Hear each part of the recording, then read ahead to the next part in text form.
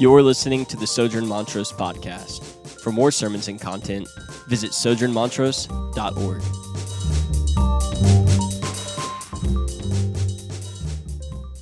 So this past Monday, my wife and I were sitting on our couch watching Netflix, and it was around 8:30 p.m. and one of our neighbors came and knocked on our door, kind of scared us. He was knocking pretty hard, and I was like, what's going on? We live in the hood, so anything can happen. We've seen it all happen already, first week. So that we were there, ambulances and people getting shot. Anyway, so we heard this guy knock on our door. The neighbor of ours, becoming a good friend of ours. And the moment I saw his face when I opened the door, I saw that he was on the verge of tears. And we sat down, and I asked him what was going on. And I kind of know the backstory. He's going through really tough time with his marriage. His wife left him, and because of things that he's done, and he's trying to get his life back together. And so we sat, and I heard where he was at, and he shared, and he kind of vented where he was at. And I've shared the gospel several times with him. I know I have an open door to call him to faith in Christ. We've done that. We've established that. But this time was different. This conversation really stuck with me, especially as I began to prep for this sermon throughout the week.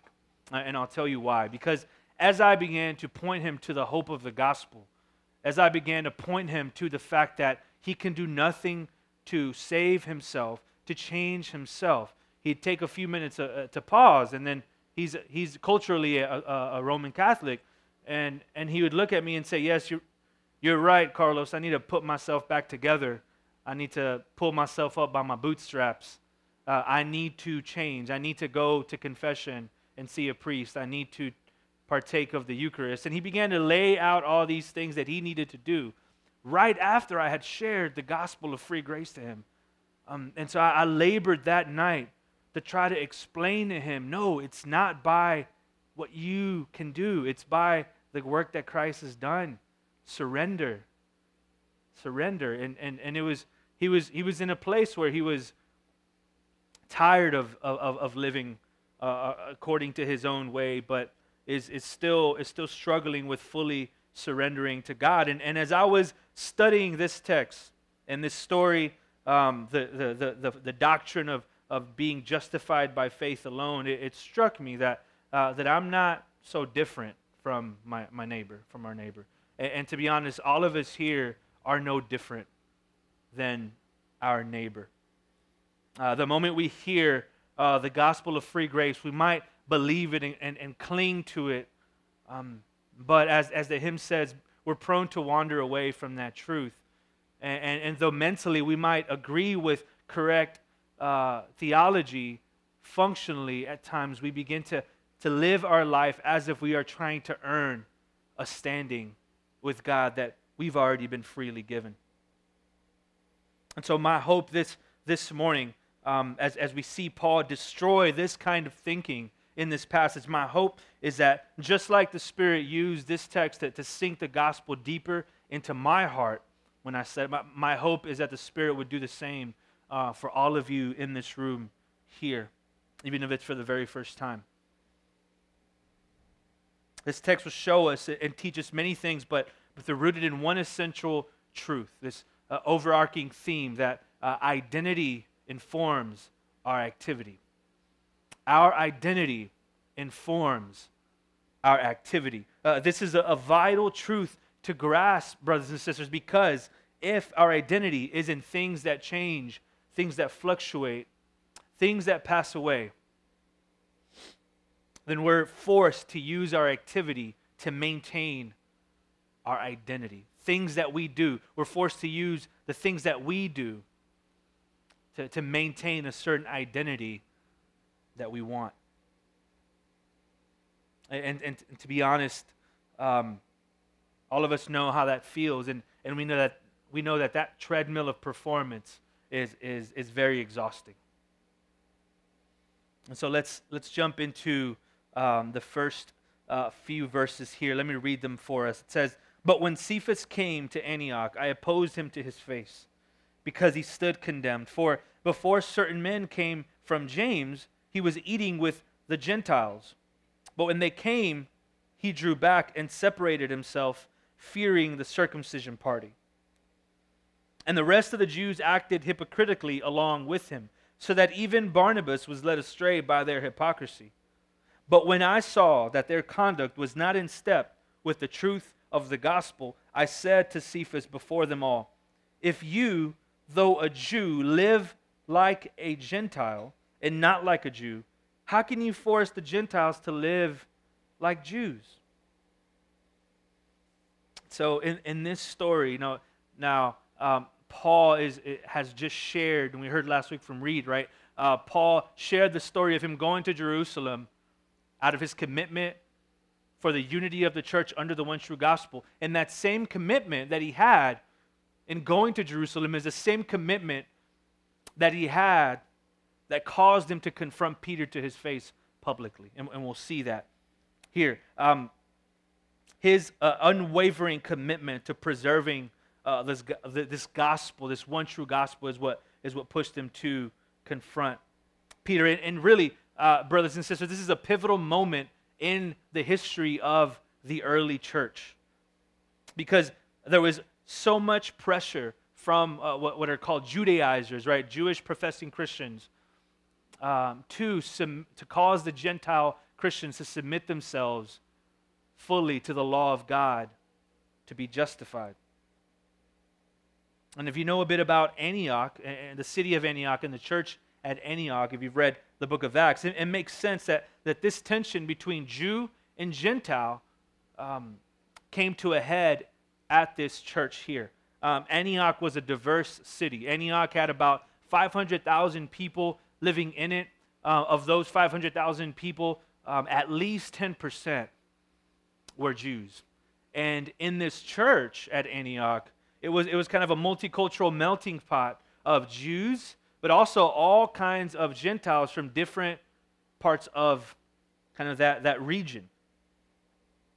And so you have Jews by birth, and you have what their society would call Gentile sinners, members of the same church, who have historically been at odds with one another. Now, under the gospel, as Paul told the Ephesians, that dividing wall has been broken.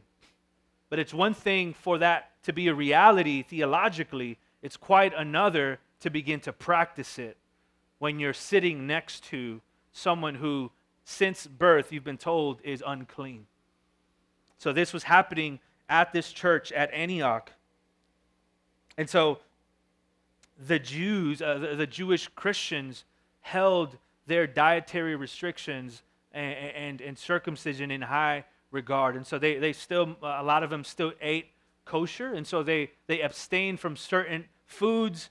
They didn't eat pork, they didn't eat shellfish, they didn't eat anything cooked with blood, things like that. While the Gentile Christians were eating up that pork, right? They were eating up, they were eating shrimp cocktails and stuff, right? I mean, so when you look at the importance historically for the Jewish Christians to sit at a table with a Gentile sinner, you begin to see why this created such tension. To the Jewish mindset, to sit and eat with a Gentile, even at the same table, was unclean.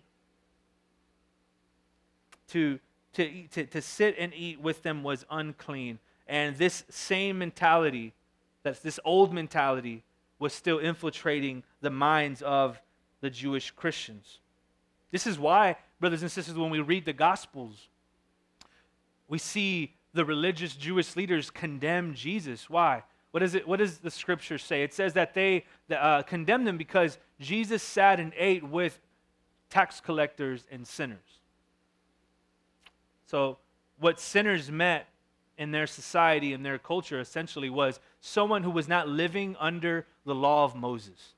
So that could be a Gentile, so a non-Jew that was not living according to the law of Moses, but it could also mean a Jew by birth that was lawless, that was not living in accordance with the law of God. They were seen as unclean. And Jesus modeled grace for us and sat with the tax collector, who was essentially a traitor to the nation, the people of God, and with these sinners. So sharing a meal was, as I said, important. And what can we learn from that? Just a nugget from that today. To this day, sharing a meal with someone, sitting at their table, being invited into an intimate space as their living room or as their dining room, sitting with them, still carries, especially in the Middle Eastern culture, heavy weight. And it should for us as Christians as well, which is why we're encouraged, right, to share a meal with one another after the end of the gathering. This is why we sit with each other and eat together with our parishes, because something happens when you share a meal with someone. When you sit with someone at a table and share a meal, the playing fields are leveled. The rich and the poor, the outcast and the privileged, all are reminded of the fact that they need sustenance to live. And so we as Christians, modeling our lives after Christ, invite each other as brothers and sisters, but also those who are outside of the family of God to our table to dine with us, much like Jesus did. And so, moving on in this story, we find Peter eating with Gentile Christians, but as soon as those who are called certain men from James, which essentially were fanboys of the Apostle James, but the Apostle James didn't agree with what these men were doing. So once they came, Peter backed away from the table that he was eating with the Gentiles at. He backs away and he acts out of hypocrisy. So much was his influence, right, as a pillar apostle, Peter, that he influenced other Jewish Christians to do the same. Even Barnabas, it says, was led astray by Peter's hypocrisy. And that must have been a sting, a low blow to Paul. Why? Because it was Barnabas that first introduced Paul to the church at Jerusalem. It was Barnabas that acted kind of as a bridge between Paul and the Jewish apostles at Jerusalem. And so now to see this man who was used mightily by God to introduce Paul to the Jewish church now is also being led astray by this hypocrisy on behalf of Peter. But what's so astonishing, brothers and sisters, what's so surprising is that out of all the apostles, it was Peter who is essentially backing away from eating with Gentiles because there were, Judaizers around. Because it was Peter in Acts chapter 10 that was given a vision from God, and this vision essentially was God showing him a bunch of unclean animals, and then God tells Peter, "Kill and eat." Peter responds, surprised, and says, I've never put any unclean meat in my body, in my mouth. I've never eaten anything unclean. Why are you asking me to eat unclean meat? And God responds to Peter, saying, don't call unclean what I have made clean. And then right after that, he's called to the house of a centurion called, his name is Cornelius. And so Cornelius was a fear of God, and he was wanting to hear about this gospel of Jesus. And so Peter goes into his home, preaches the gospel, the Holy Spirit falls, they're filled with the Spirit. Gentiles are filled with the Spirit, speak in tongues. And that's when this vision that God gave Peter makes sense. He realizes that those who have been historically called unclean, Peter ought not to call them unclean anymore if God has made them clean by his Spirit. So it was Peter that received this vision from God, and yet we find him being the same apostle that's shrinking back from this truth that God revealed to him.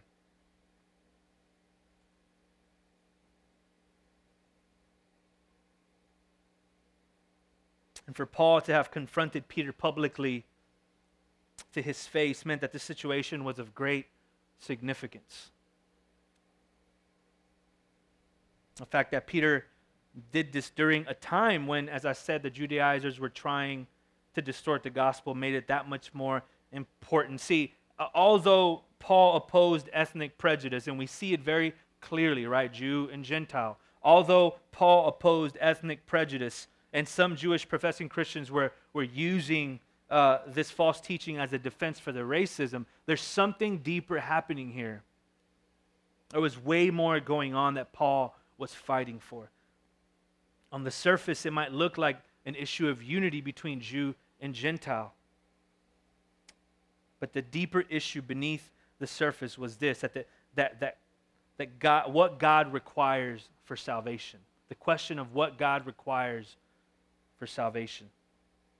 And so this incident was a manifestation of an attempt to distort the gospel of free grace. And Paul knew that, which is why he shares this story right before jumping into the meat of explaining and expounding what it means to be made right with God on the basis of faith in what Christ has done. He uses this story to introduce this essential Christian truth and doctrine.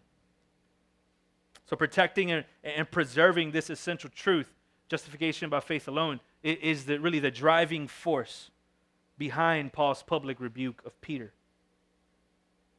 So let me read verses 15 and 16 for us. It says, "We ourselves are Jews by birth and not Gentile sinners. Yet we know that a person is not justified by works of the law, but through faith in Jesus Christ.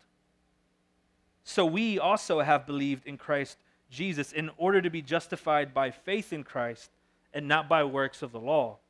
Because by works of the law, no one will be justified." And so here, brothers and sisters, in verse 16, as I stated at the beginning of my sermon, we find the overarching theme of this letter, a kind of declaration of independence from a life of trying to earn our own right standing with God. And Paul tells the Galatians that even though he and Peter are Jews by birth and not Gentile sinners, yet they too must believe by faith in Christ for their justification, regardless of whether they're Jew or Gentile. The only way to be made right with God is through faith alone in what Christ has done. And that's the very thing that was going against the grain for the Jewish Christians. Because to the Jewish mindset, that sounded like you were disregarding the law of God. So are you telling me that we throw the law of God away? Are you then telling us that obeying the law doesn't matter? To them, that was what Paul was preaching, but of course that was a distortion of the gospel that Paul was actually preaching. This truth of being made right with God purely by faith alone in Christ alone, when that sinks deep into the hearts of the church, historically, when that truth has sunk deep into the hearts of the church around the world, it has brought life and freedom to who Philip Ryken, a theologian, calls the recovering Pharisees. And brothers and sisters, if we're honest with ourselves here, we all have a recovering Pharisee in us.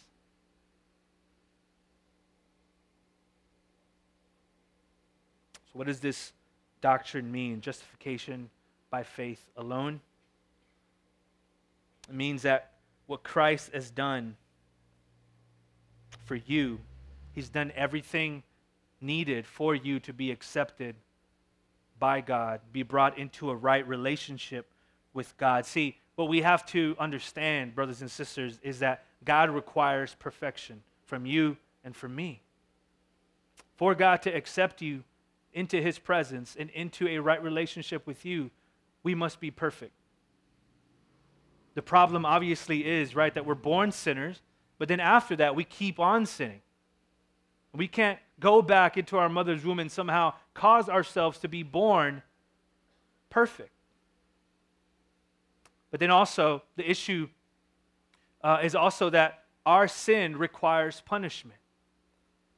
So we stand before God helpless and hopeless to ever try to even earn a right standing with God, because the issue is a sinful heart. And who can change a sinful heart?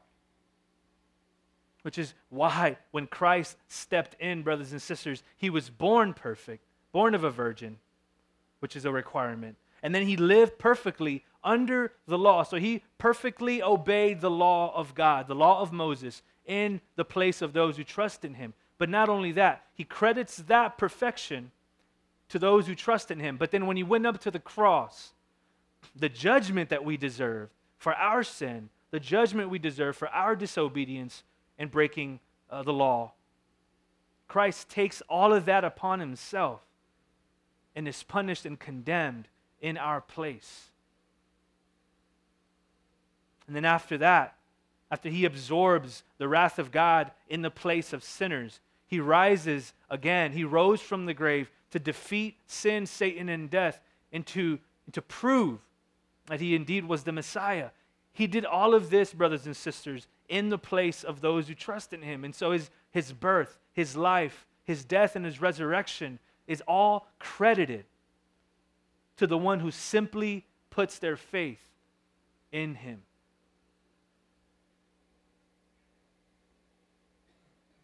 This means that salvation was completely purchased and completely given freely to you by Christ.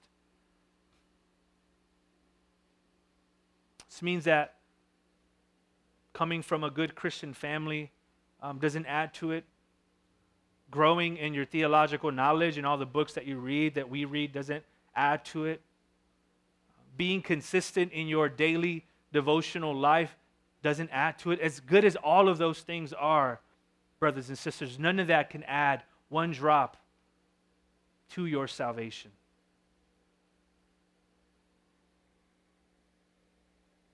And when we get this truth that we can do nothing to earn it, we also realize we can do nothing to lose it, because it's fully in the hands of a powerful Savior. And when that truth sinks deep into our hearts, brothers and sisters, that becomes then the engine to our obedience. See, what the Judaizers stopped Paul was doing in throwing the law of God out and disregarding it, Paul was actually putting the law in its right place after salvation, after being accepted by God through Christ. Now, out of joyful obedience, we can worship him, we can walk with him out of that acceptance, out of that place of rest.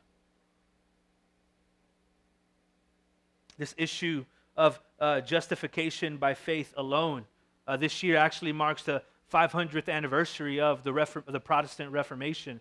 This truth, justification by faith alone, is one of the core truths, core reasons for the spark of this Protestant Reformation by Martin Luther.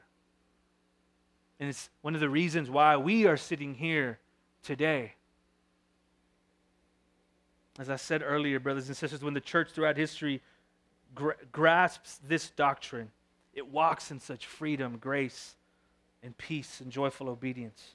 Listen to what a theologian, R.C. Sproul, says on this topic. He says, the simplicity of the gospel and its depth, its incomprehensibility, come together precisely because of its very nature. It's not about me, but about Jesus. Not about working, but resting. Not about cooperating, but about being born from above. This is why Luther so potently saw the connection between justification by faith alone and the bondage of our wills. We were dead, but he made us alive. We were sinners, but he declares us just. He is, of course, at work in us. We are growing in grace, becoming more and more what we are now declared to be. We do so, however, listen to this, by entering more fully into the gospel, by remembering that our sin became his righteousness became ours, his life for our death, and his death for our life. And the Judaizers were saying, no, what you're doing is making God out to be a servant of sin because you're disregarding the law. And so Paul defends himself from that false statement in verses 17 and 18. He says, "But if in our endeavor to be justified in Christ, we too were found to be sinners, is Christ then a servant of sin?" And Paul says, "Certainly not. For if I rebuild what I tore down, I prove myself to be a transgressor." So Paul replies to that charge of the Judaizers by saying, "Certainly not." Actually, to what he is telling the Judaizers, actually, I tore down that view of obeying the law of Moses to be accepted by God when I believed in Jesus for my salvation. And to rebuild that structure, to rebuild that line of thinking again in my life would really that would prove me to be a transgressor. That would prove a greater sin to try to rebuild a system of thought that I had let go when I realized that my acceptance is found in what Christ has done for me. And if anyone knew the law, it was Paul, Pharisee of Pharisees. And in verse 18, this is what he's doing. He's alluding to this old life of his as a Pharisee, saying, if I rebuild what I tore down, I prove myself to be a transgressor. This is the same life that Peter once lived as well as a Jew by birth, living under the law of Moses. But when he also believed in Christ, he let go of that system of thought. But then we find Peter shrinking back from that gospel of grace and beginning to rebuild what had already been torn down. When he distanced himself from Gentile Christians. And if we're honest, brothers and sisters, if we're honest with ourselves, we're no different than Peter, right? Peter often gets a lot of slack in the scriptures, right? He told Jesus, I'll go to death, I will die for you. And Jesus is like, you're going to deny me 3 times. And he goes off and denies him, right? Jesus tells him, come out of the boat and walk to me, and he does it, and then he takes his eyes off of Jesus and starts sinking. But we're all like Peter. You have mental assent to correct theology, but at times in our life, functionally, we begin to believe that we can add to the gospel, that we need to add to the gospel for justification, for being made right with God. And often this is led by our emotions and not by what we know to be true. So if we can be honest with ourselves today and ask ourselves this question, what would the answer be for you? What is it that you are trying to add to the gospel? So what else are you trying to add to Jesus in order to be made right with God? Is it Jesus plus approval of man? Or is it good things like Jesus plus growing in your biblical knowledge? Is it Jesus plus finally overcoming that weakness or that sin that seems to always come knocking at your door every week? Is it Jesus plus finding a spouse? Is it Jesus plus the next step in your career? Because if we're functioning as a Judaizer, brothers and sisters, and we're trying to earn, as long as things are going well, we feel accepted by God. And then the moment that we get fired, or the moment that we realize that our plans have come crumbling down, we begin to look up into the heavens and think that maybe God is punishing me. Maybe I'm not in a right relationship with God. And this is why I believe Paul's next words are about identity in the finished work of Christ, something that is unshakable, the only thing that is unshakable. And he says, for through the law I died to the law, so that I might live to God. I have been crucified with Christ. It is no longer I who live, but Christ who lives in me. In the life I now live in the flesh, I live by faith in the Son of God who loved me and gave himself for me. In this verse here, brothers and sisters, verse 19, as I was prepping this sermon, is what caused the gospel for me to sink deeper into my heart, almost as if it was sinking for the first time. The reality, brothers and sisters, that the judgment we deserve that was required of us because of the law was over my head when Christ took it upon himself on that cross. It's an objective reality that I died with Christ. And so in the Old Testament, when the law would condemn someone to death and they were stoned to death and then they died, can the law do anything else to them if they've already died? There's no more power that the law holds over that person. And for us, those who have believed in Christ and who are in Christ, when he died on that cross, we died with him. Our life ended at that moment. And when he rose from the grave and gave us this new life, we now realize that we're walking, breathing, living a life that does not belong to us, but it is the life that Christ gave to us, which is why Paul says, I have been crucified with Christ. It's no longer I who live, but Christ who lives in me. And the life I now live in the flesh, I live by faith in the Son of God who loved me and gave himself for me. I said earlier in the first gathering, it's as if you're on your deathbed and then the nurse sees that flat line and you're pronounced dead, but in some miraculous way, you're connected to a life source of another and you come back to life. You'd be very aware that you died and the life you're connected to doesn't belong to you. It belongs to another who graciously gave you of that life. And that's the reality and our identity as Christians, brothers and sisters. We are connected to the life source that Christ gave us through his resurrection.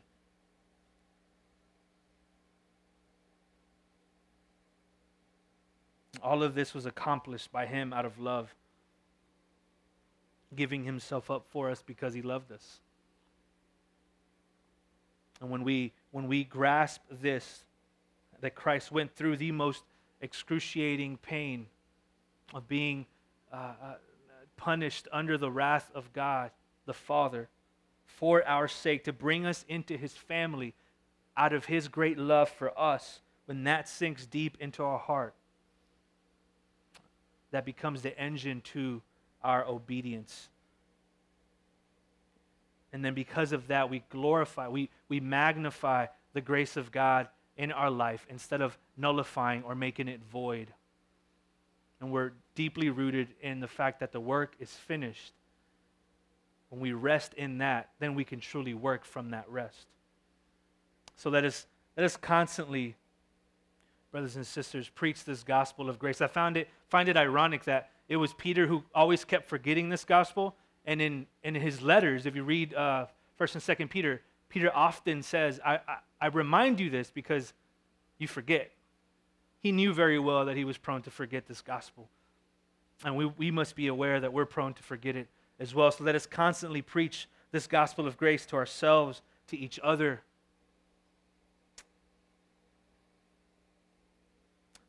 Diving deeper into this truth.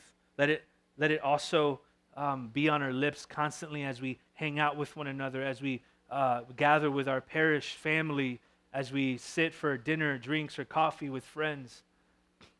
Let it be constantly on our mind and on our lips often. Our identity informs our activity. Brothers and sisters, let's pray. Father, we are in desperate need of your grace. We can do nothing apart from your power, and so we ask you, Holy Spirit, that you would empower us, that you would allow this truth, that we find this rest from our works in the finished work of Christ. Let that for us become sweet. Let it become what gives us rest, and out of that rest, let us joyfully respond with worship and obedience. We need you, Lord. We pray that you be with us in Christ's name. Amen.